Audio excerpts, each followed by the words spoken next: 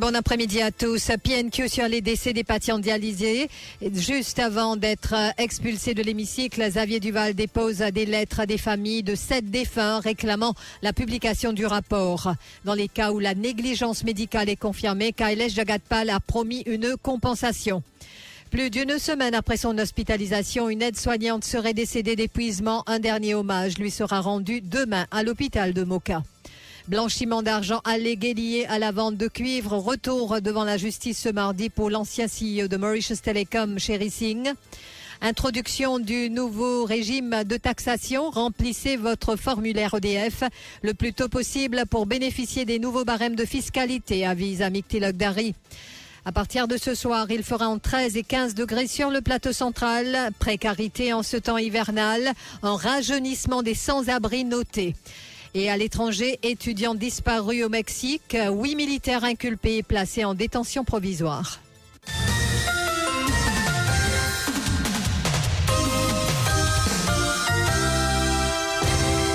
Dans les cas où la négligence médicale est confirmée, nous ferons le nécessaire concernant la compensation, a promis KaileshJagutpal.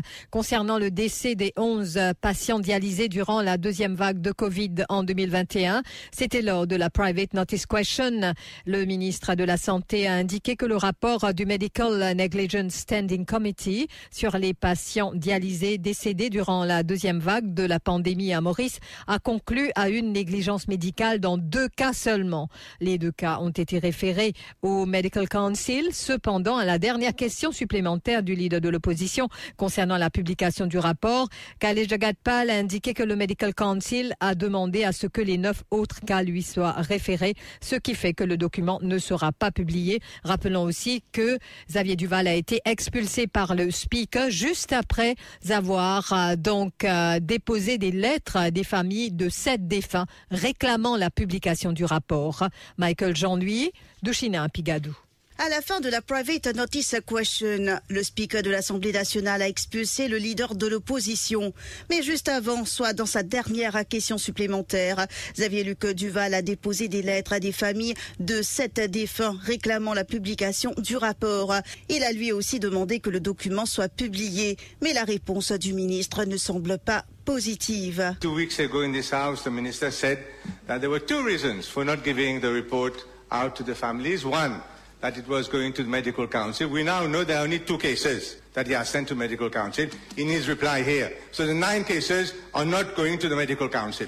The second thing is, Mr. Speaker, I am here tabling letters from 7 families asking me, giving me permission to request that the minister give to them their report, the sections of the report dealing with the death of their loved ones, because they need to know how they died and they need to know whether or not to refer and ask for a judicial inquiry, which would be the proper thing to do. Mr. Speaker, sir, first I'll come back to the 2 patients that we have referred to the Medical Council and the request of the Medical Council to refer all the 9 cases. Order! What is this sort of... Now, yes, for those 9 cases, it means all the cases being investigated by the Medical Council. 1. And Medical Council is a body corporate who is mandated to invest into the cases. You finish? So, time is over. Juste avant cet aspect, la question de la compensation a été évoquée par le leader de l'opposition. Qu'adviendra-t-il si le Medical Tribunal confirme la négligence médicale dans les 2 cas? À plusieurs reprises, le leader de l'opposition a insisté sur le fait que même s'il n'y a pas de négligence médicale, le rapport du Medical Negligence Standing Committee a mis en avant une série de failles, d'omissions et de lacunes. Many of these people died in horrendous conditions. Many of them were breadwinners, 50 years old and younger. And many of them, all of them, were loved and cared for by their family. They were forcibly taken from their house. They were forcibly taken from the house and brought to Tamasa Hotel. Therefore, accept your responsibility. Accept to give. Will he accept to give? Listen, yes. You're making a long statement. Time is running. Yes. You have only a few minutes. Yes. Put your question. Will he accept to give financial compensation? And will he release a report to the families concerned, given that last 2 weeks ago in this House, he said there were 2 reasons. One, those cases. No. You answered question already. You answered question already. I did, yes. Don't let you in. Le ministre de la Santé a répliqué en insistant sur le fait que c'était une période particulière et inédite. KaileshJagutpal a répondu que le gouvernement fera ce qu'il faudra pour compenser les familles des victimes. The report said if there is failure of management, it should be at the hospital level, at the quarantine center level, and the report should point out who is responsible. That is how a report should be done. But because of those circumstances, the report also pointed out, because of COVID-19, unprecedented circumstances, it's very difficult to point out where at the management level, because everyone was working in a very restricted and difficult environment. He said about compensation. I have to tell him that if an inquiry is still ongoing, how do you give compensation? In cases where there is medical negligence or any other forms of negligence, the ministry will definitely act according to the compensation. Will do whatever be in the provision, whatever be the procedures, will act according to that. Plus d'une semaine après son hospitalisation, une aide-soignante est décédée à l'unité des soins intensifs. Un dernier hommage lui sera rendu à l'hôpital de Moka demain. Une initiative de la Ministry of Health Employees Union. Et donc, Xavier Duval, le président de cette union, nous a affirmé la semaine dernière donc que cette aide-soignante pourrait être décédée d'épuisement, de burn-out. Il a ainsi lancé un appel au personnel de santé et au public d'allumer une bougie en mémoire de cette aide-soignante pour qu'elle puisse reposer en paix. Suite au décès d'un de nos membres à l'hôpital de Moka, le Ministry of Health Employees Union fait faire le deuil et en même temps faire rendre hommage à un de nos héros nationaux le mercredi 28 juin, tout près de l'hôpital Moka. Et nous pouvons dire que toute une personne vient allumer un bougie en mémoire de sa personne qui vient de décéder là, pour être capable de gagner sur l'éclairage dans le delà. Et vente de cuivre, retour devant la justice ce mardi pour l'ancien CEO de Mauritius Telecom, arrêté pour complot pour avoir blanchi de l'argent. Sherry Singh et son épouse seront de nouveau devant la justice ce mardi. Le couple réclame la radiation des charges provisoires retenues contre lui et rappelons donc que le couple Singh a été arrêté par la Special Striking Team le 29 mai dernier suite à la saisie de 22 tonnes de cuivre à la compagnie Tradeway International à la tour Kenig. Et puis la précarité et l'hiver, des différents sans-abri, donc différents abris de nuit vont à la rescousse des sans-abri. Et je vous rappelle que James Linley Lachicoré, travailleur social de l'abri de nuit de Saint-Jean, nous raconte qu'en ce temps hivernal, plusieurs abris de nuit se mettent au service des sans-abri en leur distribuant de quoi se protéger du froid. Alors, depuis quelque temps, nous cause un rajeunissement des sans-abri. Un premier rajeunissement, malheureusement, il est comme ça, c'est des gens qui sont dans un shelter, quels que soient les shelters, ou OYC, CYC, tout ça là, pas de gain 18 ans, et la majorité, côté parents, ils n'est plus prendre de compte, ils n'est plus pour accueillir les autres.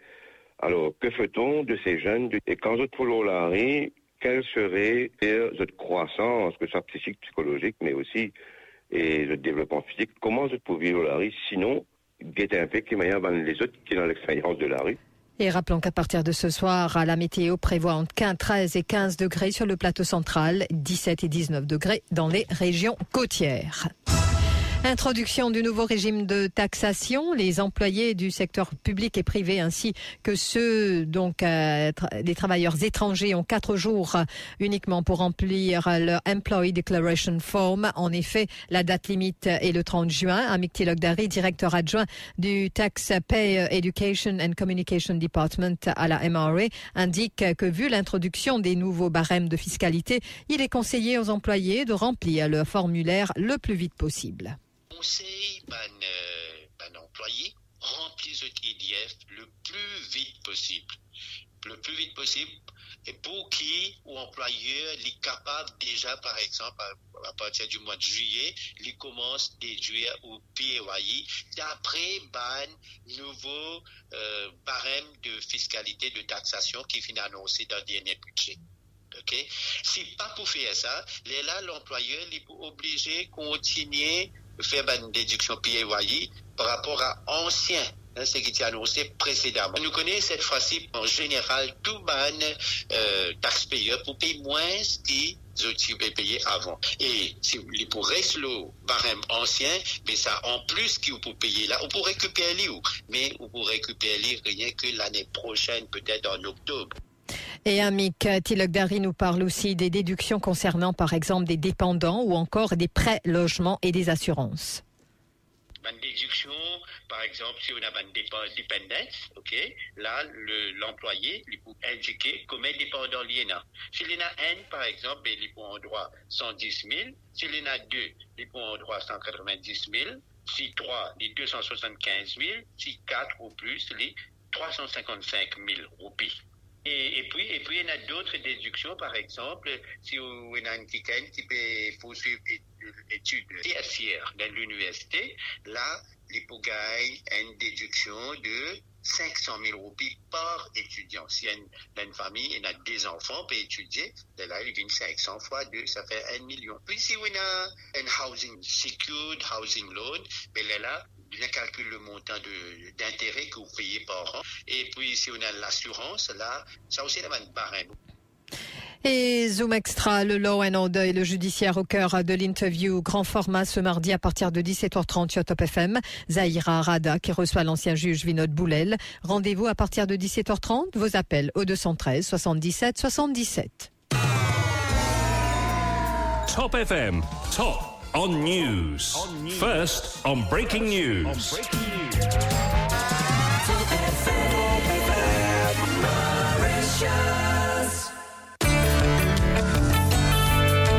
Fréquence Top FM dans le nord et le sud 106.0, l'est et l'ouest 105.7 et le centre 104.4. Give us 3 minutes and we'll give you the world. Un juge fédéral mexicain a placé lundi en détention provisoire 8 militaires suspectés d'être impliqués dans la disparition de 43 étudiants en 2014. Les 8 militaires ont été inculpés et placés en détention provisoire pour le crime de disparition forcée, a indiqué sur les réseaux sociaux le sous-secrétaire aux droits de l'homme.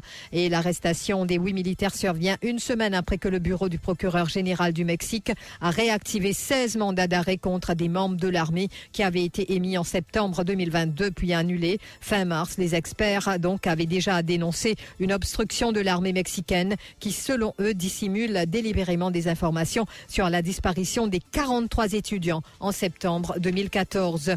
Au Kenya, 5 civils ont été tués et certains décapités lors d'une attaque dans l'est du pays attribuée au djihadiste somalien Shebab. Le Kenya qui est frappé depuis plusieurs semaines par une recrudescence des attaques des djihadistes, donc affiliés à Al-Qaïda.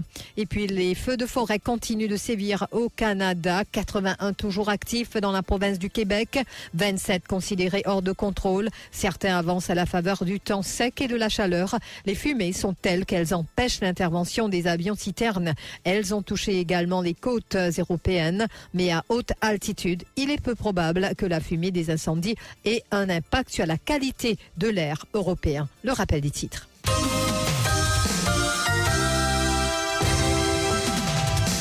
PNQ sur les décès des patients dialysés. Juste avant d'être expulsé de l'hémicycle, Xavier Duval dépose des lettres à des familles de 7 défunts réclamant la publication du rapport.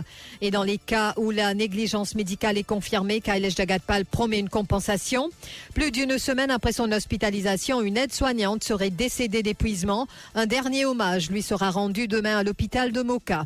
Blanchiment d'argent allégué lié à la vente de cuivre. Retour devant la justice ce mardi pour l'ancien CEO de Mauritius Telecom. Telecom.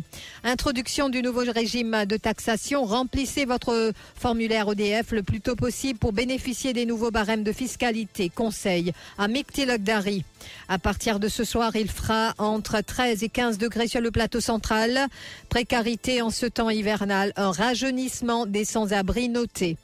Étudiant disparu d'Ayot Zinap au Mexique. 8 militaires inculpés et placés en détention provisoire.